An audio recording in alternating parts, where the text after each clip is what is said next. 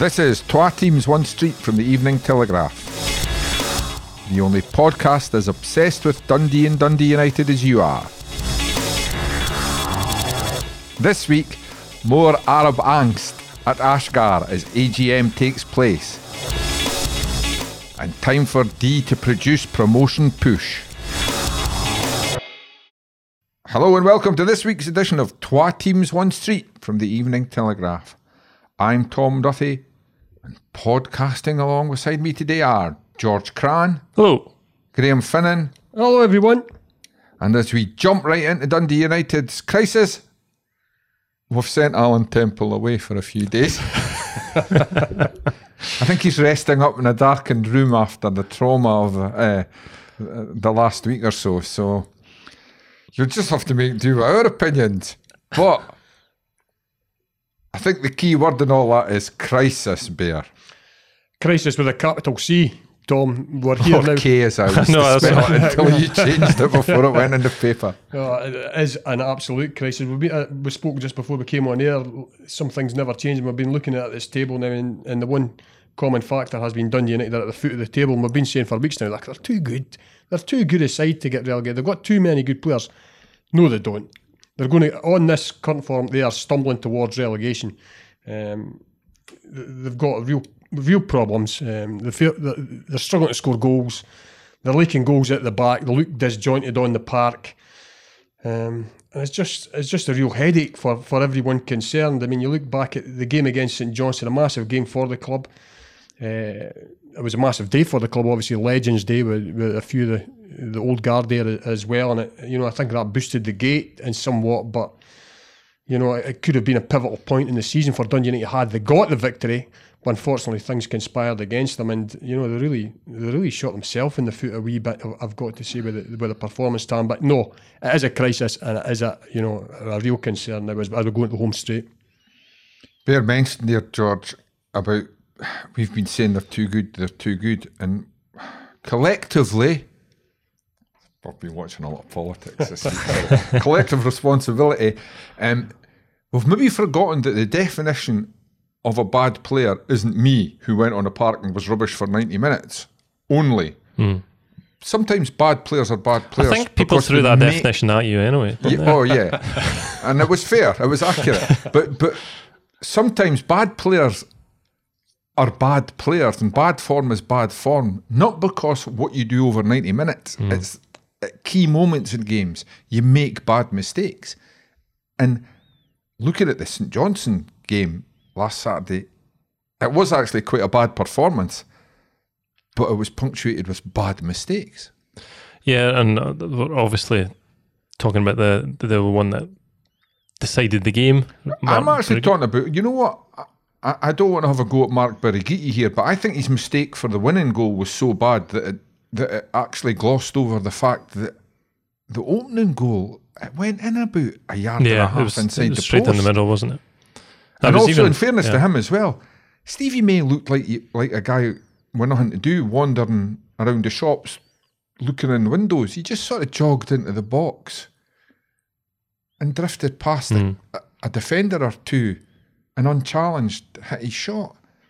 Well, it was kind of screamed. Who was looking for him coming in the box? It's summed up the season, didn't it? In terms of the way United have defended for a lot of this season, and you can see why people are so concerned and upset the way things are going. You're right. You should have saved that. It looked like it was straight down the middle, but for a while, well, for what? How many seconds? 30 seconds. It looked like United had battled their way back into it. Had grabbed. What a great goal. Yeah, exactly. Dylan Levitt showing his ability, and we all know he's got that. Hopefully see more of that between now and the end of the season. But it's a killer blow. I was happened because it wasn't working last week. I was out actually walking the dog when the scores were coming in, and I looked at my phone. United scored. I thought, oh, great, I'll pick them up. And then just seconds later, the St Johnstone goal goes in for 2-1. I thought, oh, that's just a killer for confidence for anyone in that stadium. Any positivity that came from that equalising goal where he could take that into the next one, and you've kind of battled back from it, probably a poor day overall, but you've managed to get something out of it against a team that's kind of close to you, just disappears up in smoke. Because it's one of the strangest goals I've ever seen. George, you did that. I was actually on the phone to my daughter at the time, and I went, "Oh, good, United have equalised." Now she's actually like me, a Dundee fan, and she's more of that sort of modern ilk of what do I care? But then it was so deflating though, because I sort of came up on the TV because I, like you, I'm modern, down with the kids. I usually do it on my phone and play the radio and everything if I'm not watching a game live. And it actually came up on the video, what I would call the video printer on the TV, and I was like, "Oh, good, United have equalised," and then somebody else scored in another game, and then it came up right away, 2-1 St Johnstone, and it's so so deflating that you're like, you've just equalised. What are you doing? Exactly. And you've put all that effort into. And that was without seeing the actual circumstances. It's one of the strangest goals I've ever seen. It's like, I'll probably speak to the wrong audience here, but if you're playing FIFA online and your opponent loses connection and just stops playing. FIFA Online, is that right? Computer game. I thought something you did with a fishing rod. So basically, the opposition isn't controlling his player and he just stands there and they tackle him. That's what it looked like. It was totally bizarre. Obviously, nobody comes out with any credit. Mark Birighitt's not had a good season, I would say. We'd talked a lot in this podcast. No, we can't hide from that now. And it's a shame because in many ways he's a leader on the park and he pushes other people on. But in the end, you've got to do your own job. Exactly. There's a very positive attitude about him. Kind of hoped it was just kind of teething problems when you've obviously moved country and moved continent, coming in a new league. But you just can't overlook that. But where do they go from here? It sounds like the injury isn't quite as bad as first thought. Is that good news or bad news? Well, if he's back, then they can't go emergency loan hunting. Whether he plays on Saturday, I'd be surprised. Obviously, they've got Jack Newman untested, which is a risk. But you never know. In a big game like this, the defenders in front of him might decide, right, we've got to protect this boy and keep the ball away from him.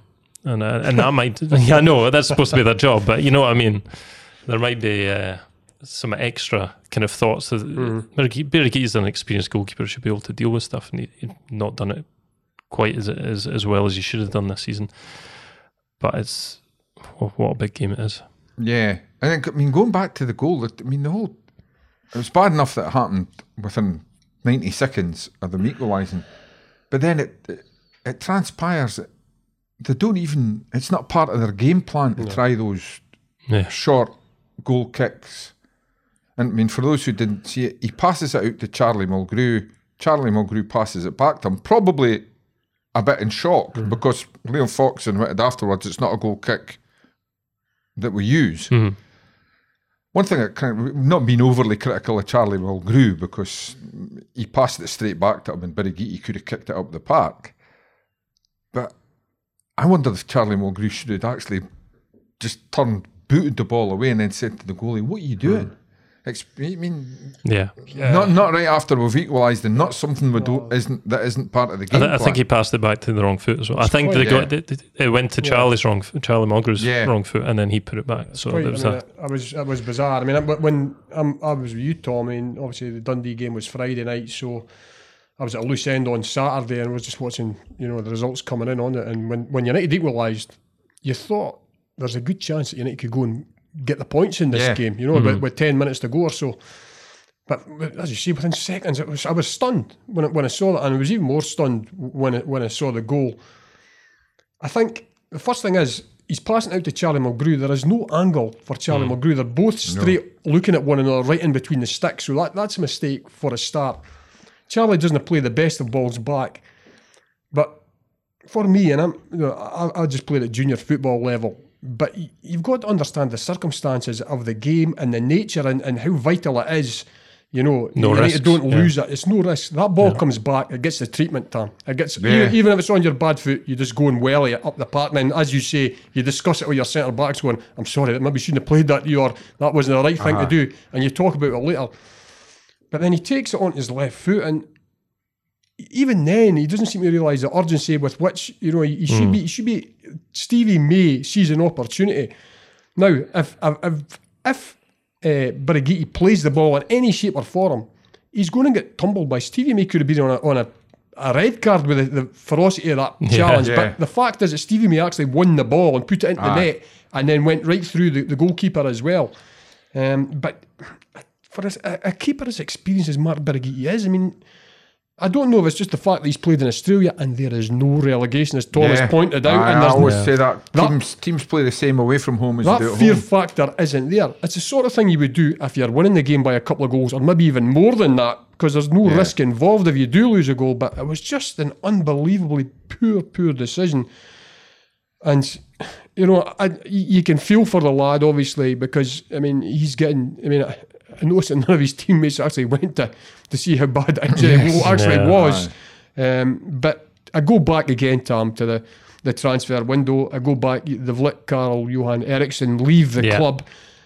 They should, at that point in time, they should go out and get a journeyman pro in for 3 or 4 months and say to him, look, there's a good chance you might not actually feature here, but you're coming up here, you're going to be covered for our number one keeper. We'll also have a young keeper at the club. But if something happens, you're ready to go. And we've seen it in the past. These guys will be coming in. A guy, maybe a third choice keeper down south, comes in, he can do a job, he's got the experience to go in and get you over the line if need be. Dundee United haven't got that, and they've left themselves wide open. They did that a few years back, didn't it? Was that when they came up with Ross Laidlaw? They brought in, I don't think he ever played. It might have been. They brought him in as a sub-keeper. So I remember Dundee did it. It's terrible, I can't remember the lad that signed. Dundee did it. When they had Scott Bain, they signed the boy that had been part-time most of his career and laid out on the line and said, you're only here as backup. I mean, for goodness sake, different purse strings, but, Tom, but Celtic signed Lucas Zaluska from Dundee United to be a backup goalkeeper when he had great season at United. Siegrist is the same. Siegrist is the There's same. absolutely no excuse for not doing that. And I really don't. I mean, unless you've got complete faith in Jack Newman, who has not played a lot of football at first team level. You know, now he may have to get thrown into a relegation battle when, as a kid, that's a really hard thing to do. And they've left themselves wide open for this. I don't think it would have cost the club thousands to bring someone up for 2 or 3 months. There must be keepers out there who would have jumped at the chance to maybe get a bit of exposure in the Premier League. The opportunity to come and taste something different for 3 months, and who knows where it goes, you know. But to leave themselves with just one keeper who had previous for losing form earlier on in the season, and it looks like it's going that way again now. It looks like, I mean, even if there's talk his injury won't be as bad as first feared, but I mean, how's his confidence? Is that injured? Yeah, you know, it must be pretty fragile. You've got to think, and also that of the defenders around him as well. Yeah. That's the biggest thing. I don't see even if he plays on Saturday, he's not 100% fit. No, if he's popped his shoulder. And I don't think if he plays, I don't think he'll be seeing many passbacks up at Dingwall on Saturday. Yeah, so there's a lot of people culpable at this point in time, and it's it's not just the goalkeeper. Yeah, and generally speaking, it's almost becoming a perfect storm for United. They're shooting themselves in the foot. Motherwell have found form. They've now got this game on Saturday at Ross County, which is massive. Yeah, I mean, as we've spoken about it, things conspire against you when you're at the bottom, but when you have to look at other teams and look at for their results and hope that they don't get results, I think it reflects just how poor a position that you are in at this point in time.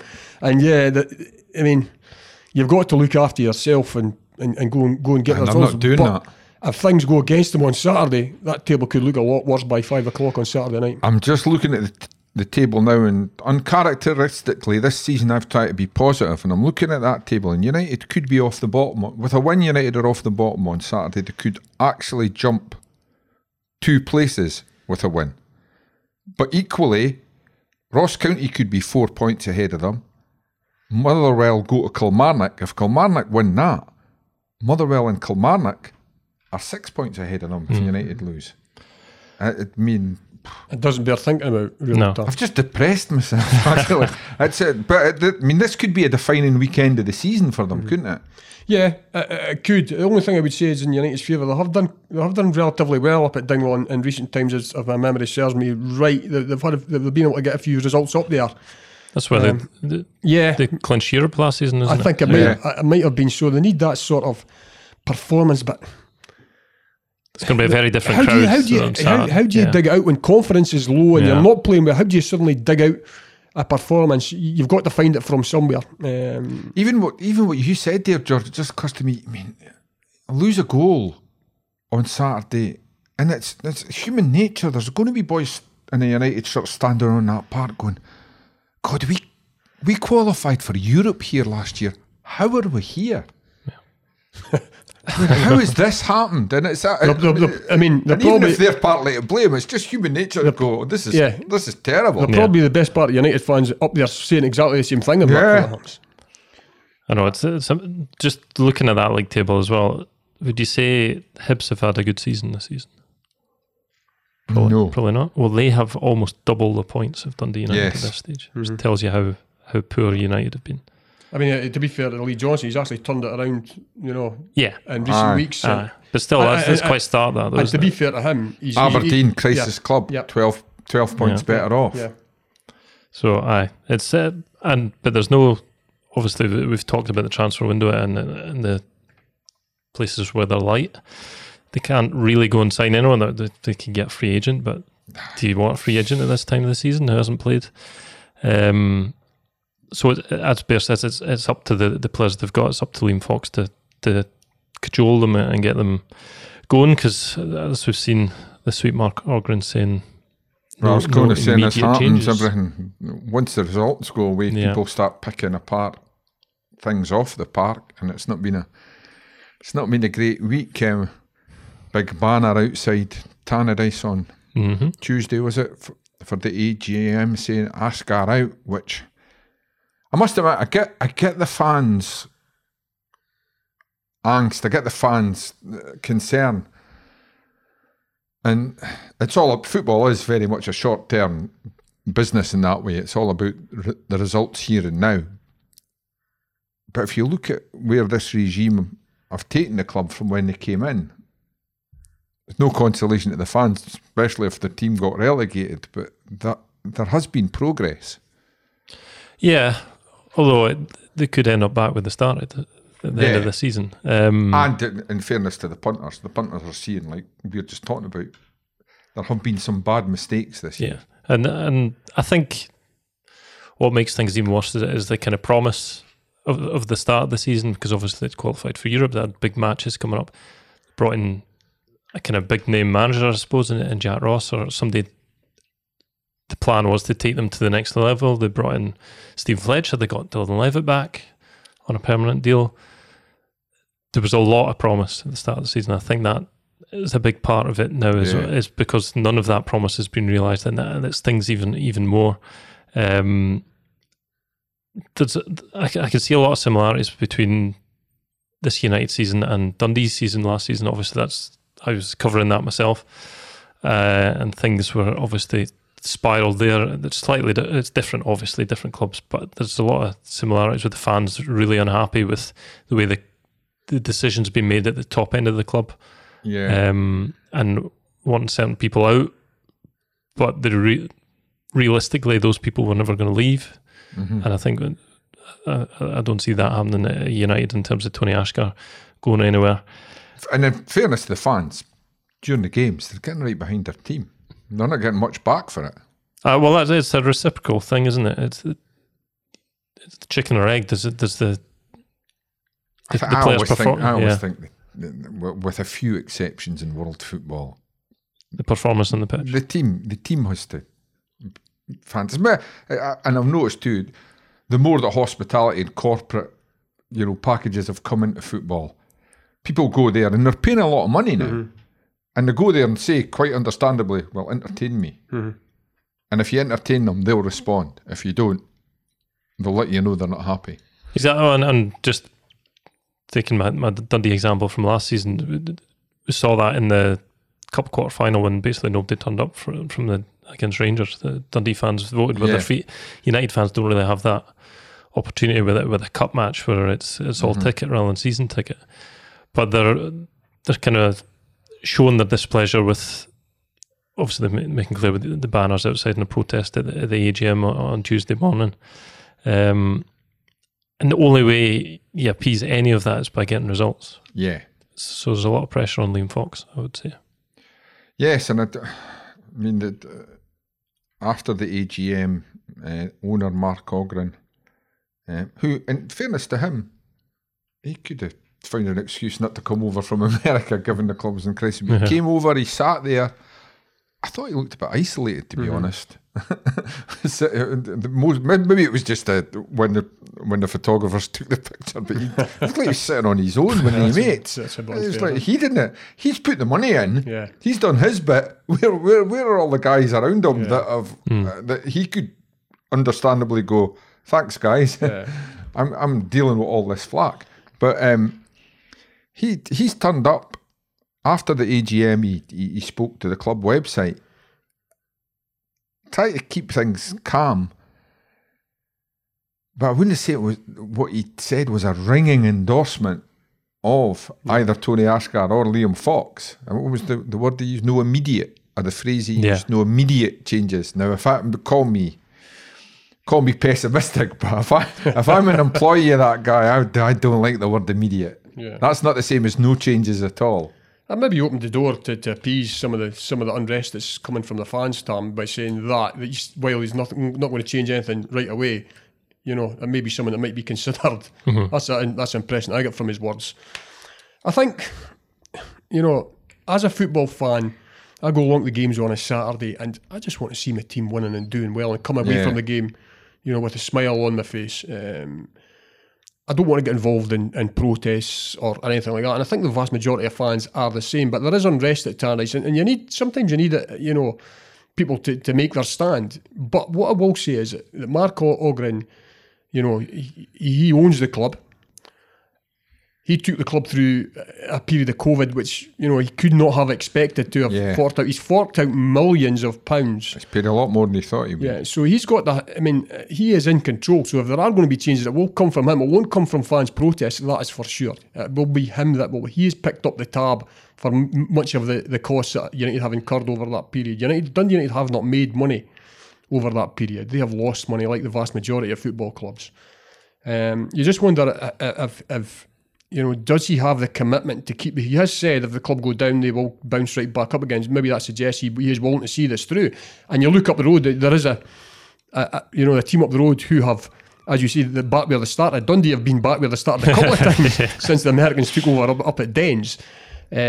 So ultimately he will make the big decisions. But he won't be sort of blinded by what's going on. He will be, I would imagine, be bitterly disappointed where the team is at this point in time.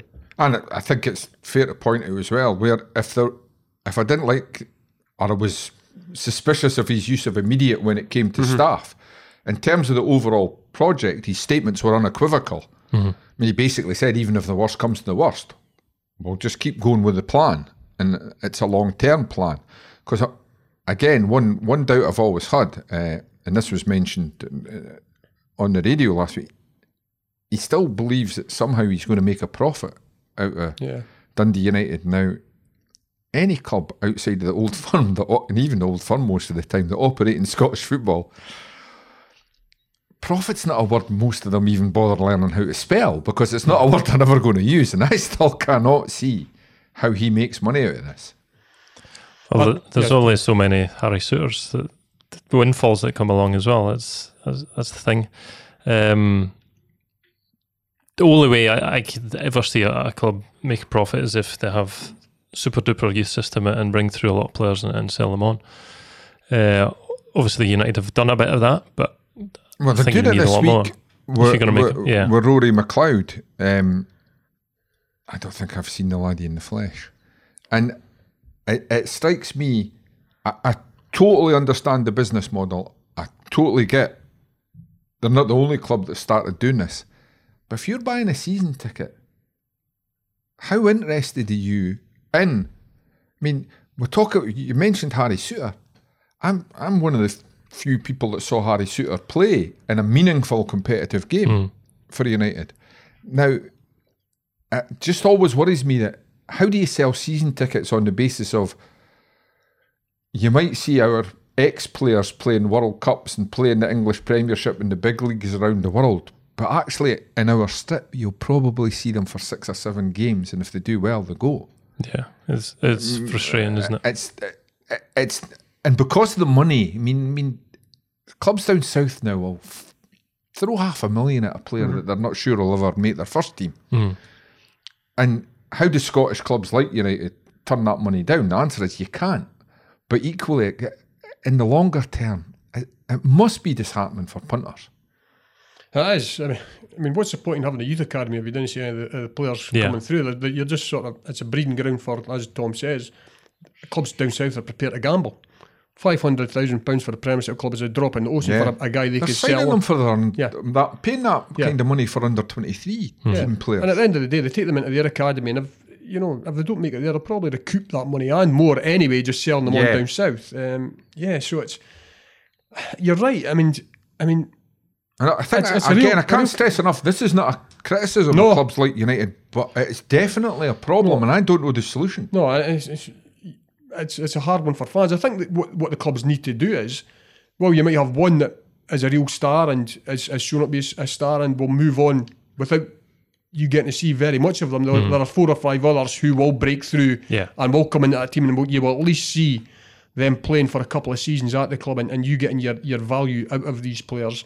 But it's a hard one, and you talk about business models and Mark Ogren, and he's not made a profit, and the fact that he said, we'll come right back up if we are relegated, and there is a real prospect that Dundee United will be relegated. For United to come back up, he's going to have to dip into his pocket again and fund that term. And that's, people don't seem to realise that. I mean, it's all right, fans shouting for change left, right and centre, but who else is willing to fund that? Who else is going to front that sort of investment? So it's a real tough call, but at this point in time, United have got it in their hands to do what they need to do this season and keep themselves afloat, and they've just got to dig as deep as possible to find that escape route. And it has to be that Saturday, they have to go there ready for battle rather than football, eh? Well, Marty Mackay's talking about landing. I like Marty Mackay as a manager. I think he's an old-fashioned type manager when it comes to forget about the performance, go out there and win that game, whatever it takes. And he's talking about landing knockout blows on clubs. and when you were talking about Marty Mackay, he's talking about throwing punches on the park. That's what it sounds like. But that's what the way he's coming across. He sees the next 2 games. They've got United at home, Motherwell at home, I believe. So he sees that's a big 6 points. But what I would say is, Ross County are not the team they were last season. They do not pose the same sort of attacking threat that they had last season with Hungbo and Reagan Charles Cook, and they do leak goals. So United have an opportunity up there again. Every game now seems to be a big one for United, but that's the way it's going to be between now and the season. But they have an opportunity, like Tom says. We've looked at the worst case scenario, but here it could be the best case scenario. They could jump 2 places. They could be in 10th. Yeah, so let's look on the bright side. Well, it is an opportunity. That's why United have to be looking at it. It's not, this is a big game. Look what could happen in a negative sense. It's just it's massive. Well, the next 4 actually: County, Aberdeen, Livy, St Mirren. Yeah. For a club like United, and where United want to be or see themselves at, they should be. So on the games where they're thinking how many points. Yeah, but they're in a spiral at the moment. I've seen too many times that Dens have to say, but the only people that can get them out is the players. I'll be really interested to see if Mark Birighitti comes out, and if he comes out in goal or if he comes out on the substitutes bench. Because if he's obviously fit and he's on the bench, he's fit enough. I mean, it's a big call for the manager. But after such a shaky performance, I'd be tempted to go with the young lad and say, "Son, you've got experienced boys that could look at." One thing I would say, if you've got a young goalkeeper, Tom, the experienced boys will That's what I mean. Yeah. tend to go a bit deeper and not expect, We'll look don't after leave them anything more. to Focal chance. point, Yeah, don't leave anything to chance. Go for everything. Any balls in the 6-yard box, go and header them. Don't leave it for your keeper to come and take. Yeah. And that might be a thing as well, just to sort of invigorate them and get them focused on the job at hand. And they've got Ryan Edwards back as well, which I think big- he'd be yeah, a big miss. absolutely. Yeah. Especially a game like this as well. And like you say, if you want to protect the keeper, you would want Ryan Absolutely. Edwards in front of him, wouldn't you? It's actually just occurred to me if this goalkeeping crisis is obviously very short term, but Nick Pope's not doing anything this week. That doesn't work like that, does it? If you're suspended, you're suspended. Anyway, that's one crisis over. Another one ready to come. George, the good news about Dundee is everyone else in the Championship is trying their best to give them the title. The bad news is the only club that doesn't seem to be a member of this club is Dundee. What are they doing?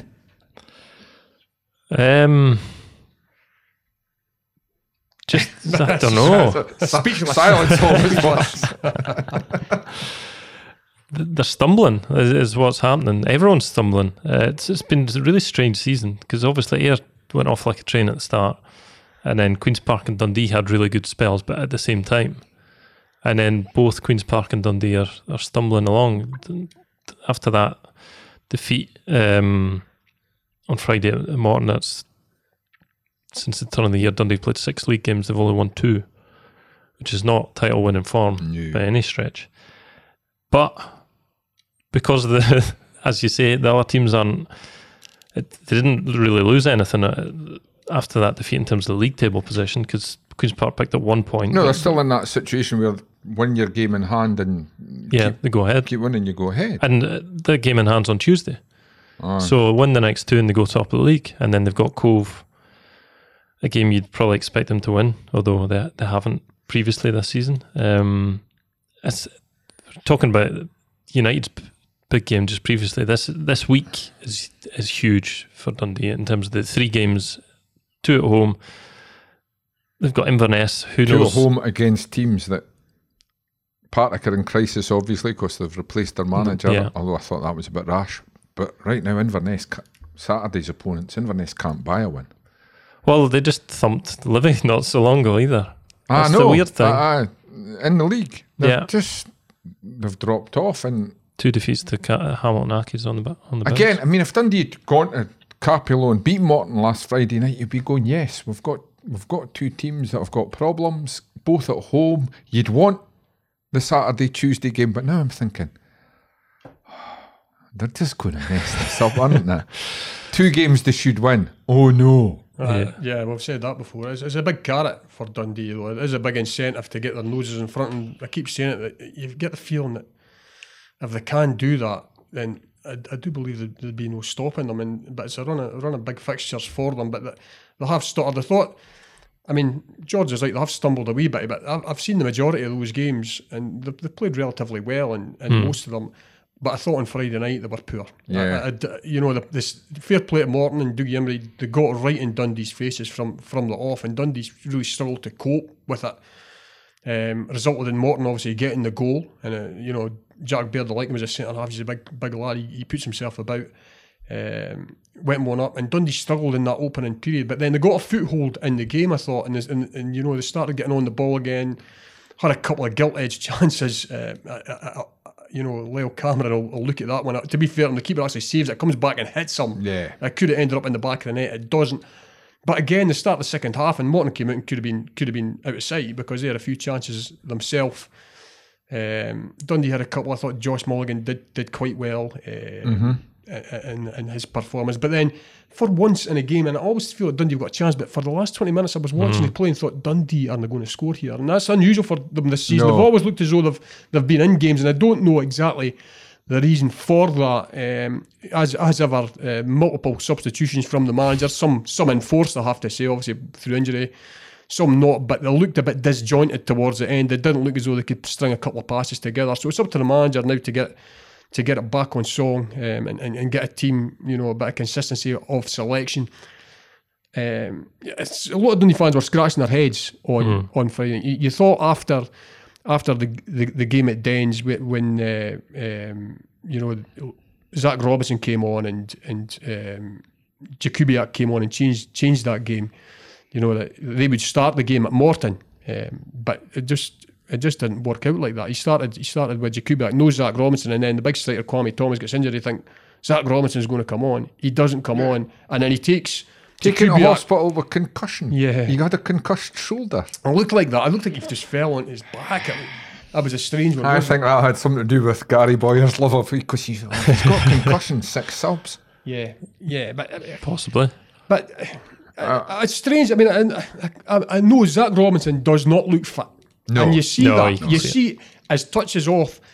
But for me, surely if the guys have came on and changed the game at Dens, surely you give them a run together at Morton to see what they can do. And I felt for Jakubiak going off, because I think he's the fall guy sometimes. Yeah, he's always a boy that seems to get the hook.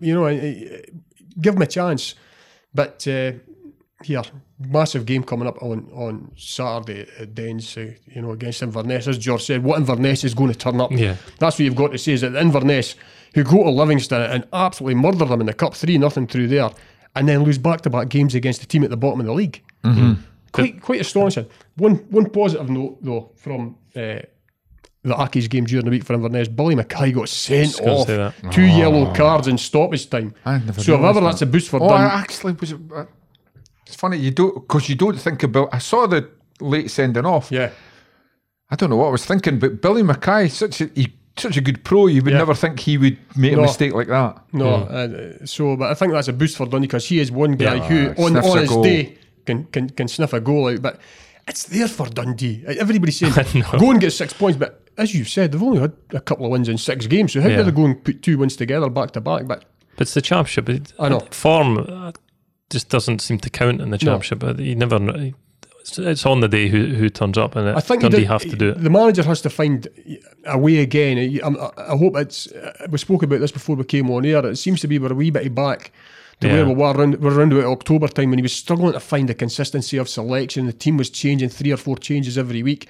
I'm just wondering what all the new guys that he's brought into the club, if he's now, he's one of these guys who likes to give people an opportunity, but I'm not so sure if it works at certain times. It looked a wee bit fragmented at Morton. So something that struck me about Capello, George, and it's a strange one, because I wouldn't accuse Dundee of lack of effort, but there was a sort of an intensity and a up and at them attitude from Morton, even like defensively, that wasn't quite there with Dundee. And I want is it go down to what Bear's saying, that the changes and the new players and people are a wee bit unsure still of what exactly their role is and how their teammates play, and they're trying to work things out, and that's in their head. Whereas Morton were really, really well. I didn't think it was a great game. I didn't think they played great football, but they were superbly organised, and everybody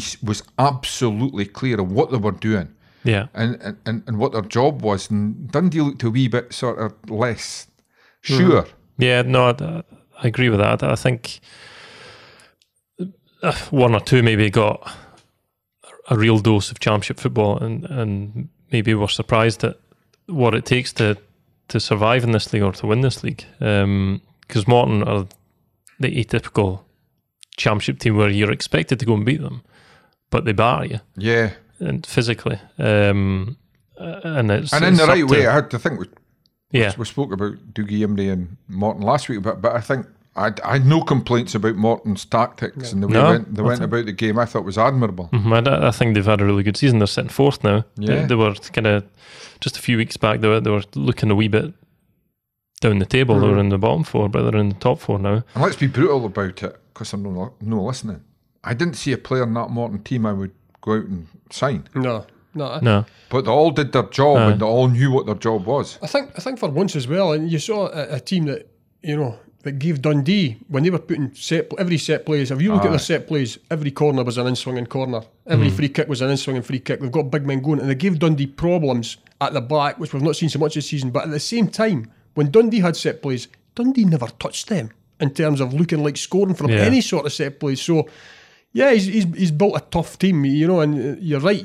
I mean, I've got to say, the pitch was in good condition as well for playing a bit of football. There was a bit of grass on it and that, and Dundee were trying to play. There was a few tasty challenges went in, but you're right, that's championship football. That's what you've got to expect. You're not going to get to go and pass around teams. Football's not like that, and Dougie Imrie's certainly not like that. He's going to be saying to his players, get a few challenges in there, let's see if they can play. And they knocked Dundee off their stride a wee bit on Friday, so yeah, we need a response. I'm really interested to see what his team is on Saturday. I have to say, I think he might revert back to Cammy back at right back, and because Marshall obviously came on, is fit. Ryan Clampin played in the reserves, second half of the reserves on Tuesday, looked fine. So I think now he's got two proper left backs, left footers. He did praise Josh Mulligan quite highly, and he is one for sort of you know, when somebody does well, he tends to reward them. So it'll be interesting to see if he squeezes Josh Mulligan into the team somewhere. I'd like to see Ben Williamson back in. And I also feel, I mean, I know you can't expect Paul McMullen to play brilliantly every single week, and you know there are times when you know you need to protect him as well. But if you're looking for a goal, I wouldn't be taking Paul McMullen off the park any time. He is a new father. I think maybe there's maybe a wee bit of tiredness. There's a lot of that going around at ends. Ian Lawler and Paul McMullen became fathers on exactly the same day. Sean Byrne, congratulations to him this week. Also became a father. So there's something in the water at ends. I don't know what's going on, but. I'm staying silent because if I speak, I'm just going to get in trouble. Do they not know when the season takes place, for God's sake? Well, they've got enough players, that's the thing, to cover. Footballers these days, they shouldn't smoke, they shouldn't drink, and celibacy. I think it's right. I think Jordan touched on Jordan Marshall being back, and the guy Clampin, although we've only seen him fleetingly, looks as though he can do a job. So that's a problem area for Dundee, because when you've got to shift Cammy over there, as good as he is at left, but he's not a natural going forward. You know, so I think these guys, Marshall and certainly Clampin, look as though they're capable of adding to the attack and better. And more ways than Cammy can, for obvious reasons. And Sam Fisher's done pretty well. Sam Fisher has done. He's done well, but that's it. I just think just now, Cammy Kerr has to be in that team. And I thought you say that there's that problem on the left with him going forward, but I thought he showed why. And I'm not having a pop at the boy, but he showed why Jai Katongo plays at the level he does, because he's got pace, he's got a bit of ability, but he wants to do the same thing. Yeah. And Cammy was like, on you go. Here's the outside, son. Yeah. And he just kept showing him. And I think he got one cross in all night. It would take an absolute whippet for Cammy to get beat for pace down the line. I mean, I think the only way Cammy gets beat is somebody that's a trickier type player, you know, a Greg Stewart type who can cut back and twist and turn. But a guy who's just pure one-trick pony, pace, as you say, Cammy's too experienced. I thought that was too experienced for that. Exactly the word I was going to show, that Katongo was done by a good experienced defender who said, here's what I want you to do, and I'm going to give you every opportunity to do it, and I'm going to cover that. And he just got sort of sucked into going down the outside all the time, and it negated him. It's the interest as well to see if Robinson starts. He has. I heard after the what was the game? The Cove game, after when he came on at half time, he was knackered at the end of that. Yeah. Like during that game, despite only coming off at half time. That's how hard it has been a professional footballer, I guess, in the fitness levels you have to have. You forget as well, George, he's still a young man. He's 20 years of age. And he's been out for 2 months. He looks physically a fine spec, but he's still developing, you know. So he will have periods where he just can't cope with the sheer rigours of a match. Yeah, so Gary Bowyer, obviously speaking to him this week, he said he's not far away in terms of getting up to that full match fitness that he can start games. I must admit, I think last Friday showed he's nowhere near ready for 90 minutes yet. I still have that thing where I wonder, give him. That's the thing. Put him in the start. They've got enough players. Put him in the start and just say, son, run yourself into the ground. And when we put your hand up when you've had enough, or we'll decide you've had enough. Well, that might be the case. And that because I think again, Friday night, he's tiring near the end. Whereas what you want from your subs is to be fresher, and that is through no fault of the lad. he was injured, he was ill, he was taken back down south and didn't get game time. It's the circumstances. So I just wonder if start him, let him run about daft for 45 minutes and take him off. Well, that might be the case. The weekend, I'll have to see how Kwame Thomas is in terms of his concussed shoulder. Yeah, because other options. I mean, Kubiak has played up top on his own. He's done quite well. I'm a big fan of Alex Kubiak. He played through the middle at St Mirren. Yeah, he's very good. Otherwise... Oh, wait a minute, I'm actually feeling guilty because they with Thomas, because they did take him to hospital. Yeah. So I don't think Dundee would take it so far as to waste the NHS's valuable time. So just point out, I think Shuri did have concussion. Yeah. And there's protocols and stuff that you have to follow. If everything goes well, then Thomas will be available on Saturday, but because it was a Friday game. These protocols, they've got a problem just now. It's a different sport, but I can't remember which English cricketer it was, got a bang on the head, and they said, "Who's the Prime Minister?" And he said, "How do I know? They change every other week."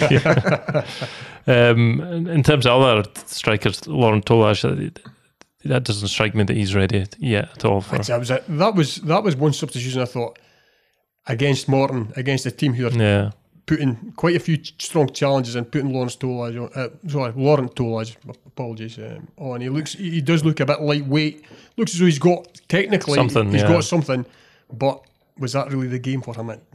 He strikes me more as a boy that you're having a look at to see if you want to sign him in the summer. Yeah. He did quite. You've seen flashes, but in a division that you need people that are prepared to put in a challenge and take a challenge. Doesn't matter what position you play. It doesn't matter if you're a forward or a winger or end. You've got to get stuck in.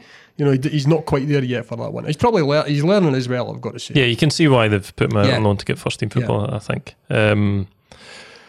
So I get he'll just be a late sub. I think most weeks I would think. But other than that, there's few, we thought at the end of January they had too many striking options, but obviously Killian Sheridan ruled out for the whole season.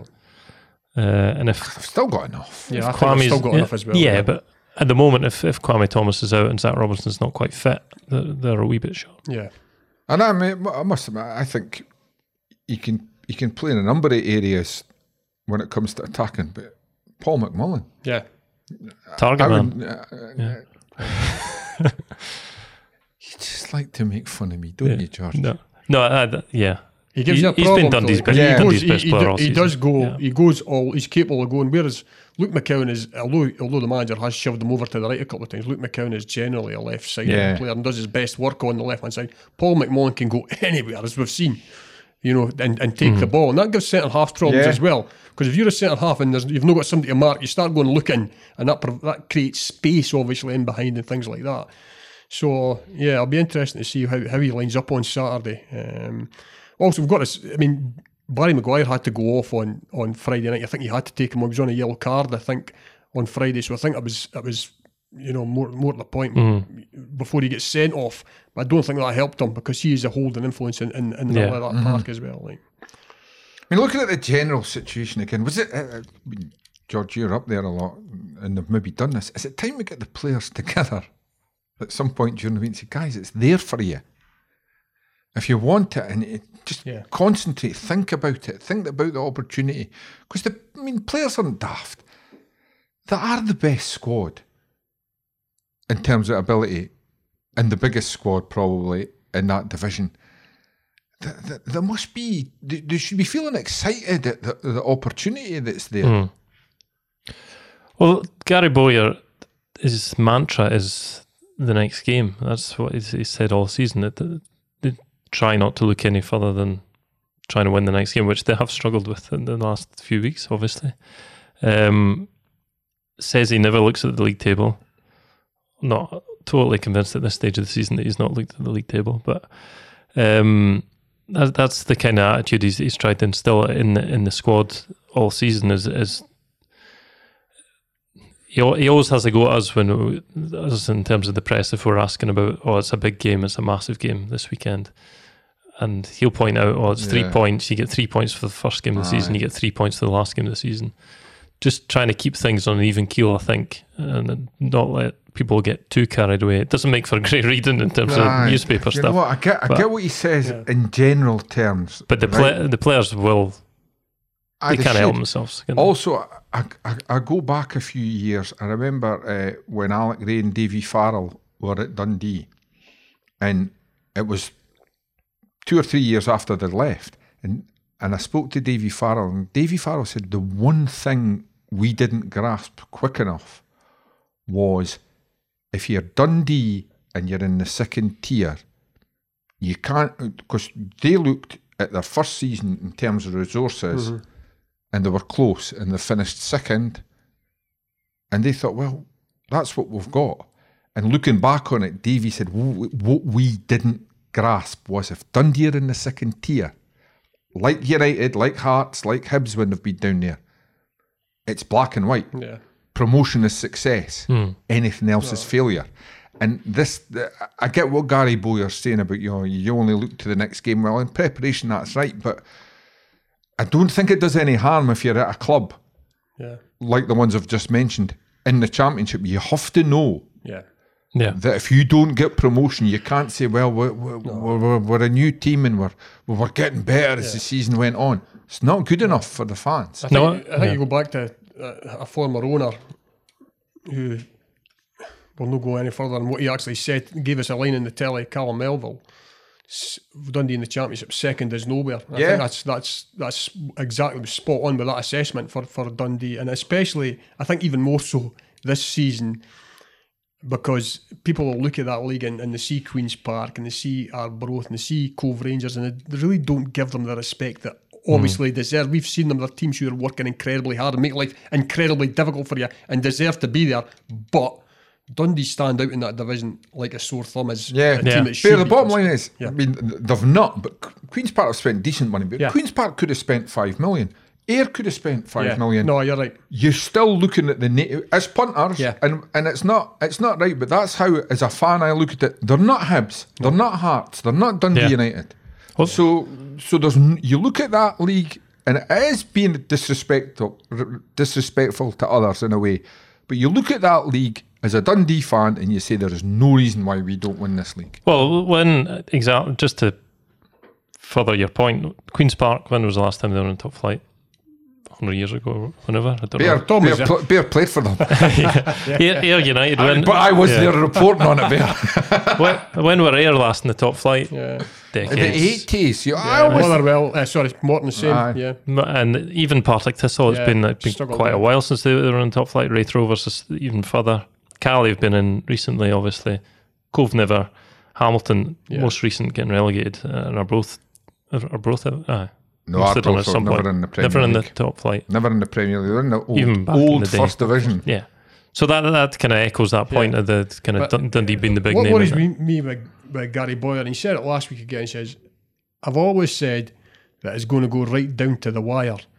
Gary, Dundee supporters don't want it to go right down to the wire. That's the last thing. We've been down to the wire before. I've been on that supporters bus coming back when you've been relegated last game of the season or you've missed out on promotion last game of the season. You want it done and dusted as quickly as possible. Yeah. And from a selfish point of view, until the other week when I saw Queen's Park play, it wasn't the Raith game. It was one of the ones on TV. If it goes right down to the wire, their final game's Queen's Park away, and I've just realised I thought they were playing somewhere else. I was like, that's no Alloa. Well, that just shows how big this week is. 9 points at stake. They only have 2 more games in March after next Saturday at the moment because of the cup games. They were due to play Ayr, but Ayr are still in the Scottish Cup. They're due to play Raith Rovers, but the Challenge Cup finals that weekend. See, I do think, and having been critical of them today, I do think the postponements and the cup ties came at a bad time for Dundee. Were going really well. Yeah. And then there was that big gap at Christmas, which is unusual. I think the players enjoyed having a bit of time off, but it maybe just especially stalled on the back, things a wee bit. I mean, I was down there December 23rd at Yeah, Ayr. exactly. And I know. 10 You just men. wanted to keep playing after that. 10 men, and they fully deserved to win that game. Because it went But you what? could have, Tom's right, you would have taken the game on Boxing Day because Yeah, they were just on a complete high. Yeah. exactly. And I think it was the second before they played after that. Yeah. Which was at Arbroath. Yeah. Which was just completely shocking. It was just a really, really strange game, wasn't it? Aye. And then maybe that's going, having long memory-ish, maybe that Ayr game's part of the disappointment because Friday night they just didn't control the game. No. But they went to the top team in the league at the time and controlled the game with 10 men. Yeah. And you're like, that's why we think you're the best team, because you can actually do that. You can lose a player for over an hour and still come away deserved winners. They have pointed out a couple of weeks ago how many points they dropped against the bottom four, which included Morton at that point. They haven't actually scored against Morton this season in 3 games. No, it's been... that was the only goal as You well. sometimes get teams like that. Yeah. You know? Delighted as I was it was on the TV, but why would you pick Dundee Morton? No, That's no. one goal in 3 games. So they seem to... Well, speaking to Lee Wilkie for his column this week, he pointed out that they've got a worrying trend of struggling against the teams that intentionally go out to make things difficult for you. That don't come at you. That, like a Queen's Park, are going to come at you because that's the type of players they've got. And again, there was an element. Morton didn't score a goal and shut up shop, but there came a point in the game where Morton wisely went, well, 1-0's a win. James McFadden was talking about it in commentary, wasn't he? Yeah. Basically about they're confident that they can see out the game once you get in at the second half. And it's the thing, defenders will tell you, you get to the last half hour or the last 20 minutes and there's only, even in games, Sean Dillon used to say to me, in games where you're 1-0 up and you've been totally on top, he said, when we get to 70 minutes, he said, my mantra to everybody around me is don't lose a goal. Mm-hmm. Because, again, it's about results. Yeah. You come off the pitch going, Iowa won, but we're a wee bit frustrated that we didn't score 2 or 3 more goals. Well, it doesn't matter if you win, if you don't concede a goal, as long as you've scored 1. But then that's where Dundee's squad should be the advantage. When it comes to games like that, you should have players coming off the bench that make an impact, and sadly they didn't on Friday. I mean, we're being critical. It's one of the few times this season I've thought that the Hull looked as though they were a wee bit. I don't think there's a lot wrong. It's not quite. I do think that there's a lot of guys just at the club who were on the park and playing together. We've seen Luke Hannett. I think he got a bit of a surprise when he came on and found that players are actually not going to get to run past guys without getting kicked. You know, so hopefully they can get back on it at Dens. They've lost to Inverness this season at Dens. Yeah, they've lost, so they can't afford that. They need to address that. They went up there before, I think it was November time, and got a good win. They need to go and beat them on Saturday at Dens. That's one of these games, too. You look at the circumstances of it. You're chasing promotion. Start fast, get ahead, and you'll probably make it. You can make it an easier game for yourself if you start the right way and get yourselves ahead. And then they're obviously vulnerable at the moment after 2 surprising results. I guess not hugely surprising that Hamilton are looking a lot better because they have done over the past few weeks. But George, I think Hamilton have beaten them 3 times this season. Yeah, I think the one up there as well, which it must be just a bogey team. 3 out of their 5 wins this season, I think. But winning 3-0 I know. was a surprise because I haven't seen Hamilton against Dundee and then watched the game on TV. They're not a team that creates many chances. No. So, as you say, if Dundee can start quick and get after them. I mean, you're talking about starting quick, but we've seen them. You know, they've gone down a goal to Morton. You know, they seem to be losing goals, certainly away from home in games. I thought you were going to bring up Raith Rovers. They're starting quick. Yeah, exactly. I mean, they just seem to be away from home more than anything else. They're losing goals, which isn't such a good thing to have. And they're not prolific enough. Dundee don't turn the screw when they're on top. Really, they did it against Cove, but it was the second half. They did it against Queen's Park, but it was the second half. I'd like to see them going out in the first half and getting 1 goal, and then getting another goal. Like Tom says, you can kill the game, and then you can say to guys like Zach Robinson, right off, Paul McMullen. Off because you've got the game. You've got the game in the can, so. Or equally, a guy like Zach Robertson, you can say, you're putting your hand up, son, but another 10 minutes running about's Yeah. not going to do you any No, harm. no, that's You right. know, That's right. Adds to it. It gives them a wee bonus. But the biggest thing is, I mean, you're saying that they'll not be looking at the league table, but that was the manager. I'd be showing the players the league Yeah. table and going, look, we're here. We've got 2 games to get our noses in front. And I don't care how we do it. It doesn't have to be sparkling football. Go out and get 6 points. Starting with Inverness on Saturday. And then if they do that, and then it sets them up for a great, up at Cove the following week, and then they put the pressure on every team below you then. Yeah. As the pressure's on them to keep winning. I think also sometimes treat the players as adults. And you know that they're looking at the league. And actually, if they're looking at the league, saying, by the way, you should need a telescope to look to second place. Yeah. Yeah. The ability you've got, the opportunities you've had this season. So now go and do it in the home straight, if you like, of the season. But anyway, another news, sad departure this week. George Paul McGowan. Yeah. It's End of an era. It is pretty much. Still a Dundee player officially, but Yeah. unlikely to be seen in a Dundee shirt Yeah. again now that he's joined Dunfermline on loan. Contract end in the summer, so that it could well be his farewell. It's a shame he's not been able to say farewell to the fans, because he was obviously speaking in the Courier and the telly, I better mention. Today, interviewed by our colleague Craig Cairns down at Dunfermline after getting unveiled there, and he spoke about sadness leaving, because 2014 he arrived, played over 300 games. It's only one game behind Gavin Ray in terms of the appearance list, which He's been a great servant for Dundee, and he's ever present. I mean, he's really injured. Done a This great job. season is the first season he's actually been injured for kind of extended a period. boy who called it as it was. Yeah, Yeah. brilliant. He brilliant never excused post-match, himself. He never excused his teammates if something went wrong. Yeah. And he didn't just hold up his hand. he held them up to his mouth and shouted as loud as he could. You love that honesty, don't you? Yeah, I always. He's always a good laugh as well around the place. He's a real influence, a real positive influence. Even though he loved to moan.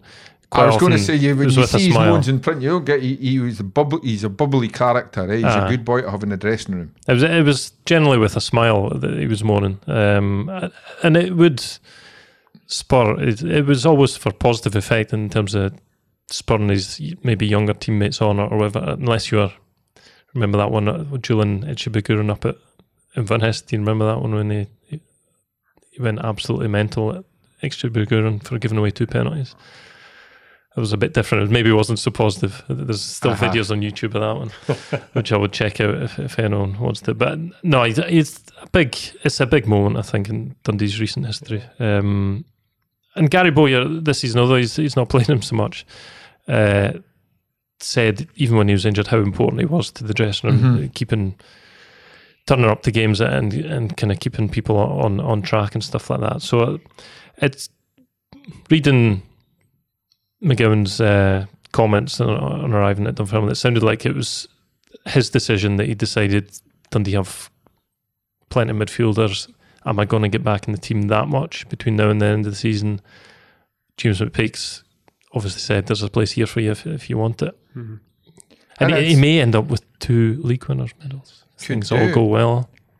But I mean, interestingly, Bertie, great servant to Dundee, totally committed. But given some of his off-field activities, you can't actually say he was a model pro. No. I mean, I imagine that if the Scottish Cup format this year was a few years ago, he would have had to come off if the game went to extra time. Because he had to be... An appendage on his ankle meant he had to be back home in Airdrie by a certain time in the evening. Yeah, but I mean, and football players are human, and some of them do fall by the wayside. And credit to the club, I've got to say, for sticking by him, because a lot of clubs might not have. But I go back to the good things that he's done for Dundee. He has been a servant. He's been a fantastic player. You know, he was a top player on the park, and even. Nobody plays brilliantly every week, Tom, but what you got for Paul McGowan every week guaranteed the 100%. You know, and that fans caught on to that, and because of that, he becomes a fan's favourite. I do think that when we were in the Premier Leagues a couple of years ago, there were signs that he was struggling to keep up with the pace a bit. I Yeah. thought he had a job, he could do a job in the Championship, certainly for Dundee this season. I had no doubt about that. But injury has put pay to that. But it's been a terrific. I would have liked to have seen him getting his testimonial year, but sadly, unfortunately, it doesn't look like that's going to be the case No. now. Because he's given so much to the club. But hey, it's a fantastic signing for Dunfermline at this stage of the season. I've no doubt. Yeah. And he's, you could see that by their fans' reaction to getting a player of his quality, and at that level, he could be the difference to them. They're going really well, but signing a player of his quality at this point in time could just be the difference to getting over the league comfortably. Which we've all sort of, or certainly I was quick to forget about Paul McGowan. Paul McGowan, in his early days, was a play off the front. Mm-hmm. Yeah. But during his time at Dundee, he's been a holding midfielder as well. Yeah. I mean, you forget again, he's that kind of character that he moans at his teammates on the park, he moans about them off the park. And he's an intelligent footballer who knows the game. Yeah. I mean, and nobody's figured out that turn yet. After how many years? Getting close to 2 decades, I guess. That wee turn he's got in the middle of the probably park. why he's Nobody's still playing in his mid-30s, because they think opposition defenders think he's way to run past me and he just turns back. I always felt gives that, himself room. see if Paul McGowan could have added a goal or two to his game, he wouldn't have been playing for Dundee. He would have been away somewhere else, because he had everything. He had the technique and the ability, but he always found it difficult actually putting the ball over the line. He scored a couple of fantastic. I remember one at Ayr United a few years ago when he chipped the keeper from distance, and there's a few other ones I can think of. I think one in the Derby match that he might have scored and then ran the length of the park to celebrate with the United fans. Right, but if he could have added goals to his games, he wouldn't have been at Dens. But I'm hoping that he stays fit, and somewhere down the line he gets the opportunity to come back to Dens Park, even if it's with another club, and he gets the send off he really deserves. Yeah, because I think, speaking about the club kind of sticking by him when he's indiscretions off the park. They wouldn't have done that if he was a wrong-un, if you know what I mean. If he wasn't worth sticking by. Exactly. Well, having met him, you can understand why he was forgiven when he did things he shouldn't have done. And by the way, because he's a right nice guy who obviously goes off the rails, or has gone off the rails at times. But how good's the hair looking though? That was I got a text. Paul McGowan signed for Dunfermline on loan, and he's got hair. Well done to him for sticking to it. Exactly. He did. I mean, he did say it was a shambles when I spoke to him at the start of the season. He was brutally honest, as always. Said he was getting all sorts of stick. I looked as though he'd been duking for chips at the start of the season. But patience pays off sometimes. Good things come to those who wait. I wish him well with Dunfermline. Yeah. And talking of departures or potential departures, George, as briefly as possible, because we're over time again. Technical director Gordon Strachan linked with Aberdeen. Yeah, that was a strange one. It was linked in the bookies. It was the bookies. The odds got cut. Talking about it on the radio at the weekend. Aye, it never struck me as one that was ever going to happen. I have to say, I think, and I'm not sort of doing Gordon Strachan down, but Aberdeen are waiting for their new chief executive, Alan Burrows, to start. If I'm a new chief executive, I'm wanting to come up with a manager from the current crop, if you like. And I'm not sure that Gordon would want to go. No, I think he's... don't have many dealings with the man, I have to say, but from what I understand, he doesn't want to be a manager again. I think he's quite happy. When he came to Dens, he did say you can never rule it out, but it was clear he saw his future being in the youth side of the game and producing players. It seems like he's really enjoying that sort of thing with Dundee, because it is quite... It's been a good season for him. Yeah. It's players coming into the team. And he gets time to himself as well, which is you're not going to get when you're a football manager. No. So I think he's not as enjoying high that profile as he is. No. Maybe had Aberdeen been in dire straits and looking at relegation, maybe. He could pull at the heartstrings, but I think he'll still be at Dundee, and Dundee, John Elm certainly wants to keep him around for all his experience. As Tom's just touched on, you look at the amount of guys who we're seeing coming into the team now. You're seeing guys like Harry Sharp, Josh Mulligan, Lyle Cameron, Max Anderson, Finn Robertson. There's one or two others as well. Sam Fisher. I mean, that's a big clutch of players, and we're actually seeing in the team. Yeah. You know, some of these boys, Yeah. but hopefully there'll be another score of them coming through as well. So people that point at maybe Gordon Strachan, what is he doing at the club? Well, there's your answer. That could be part of your answer there. And you're right. I think here he's at an age where you could quite easily go back and be a manager. We've seen managers in their 70s, you know, going.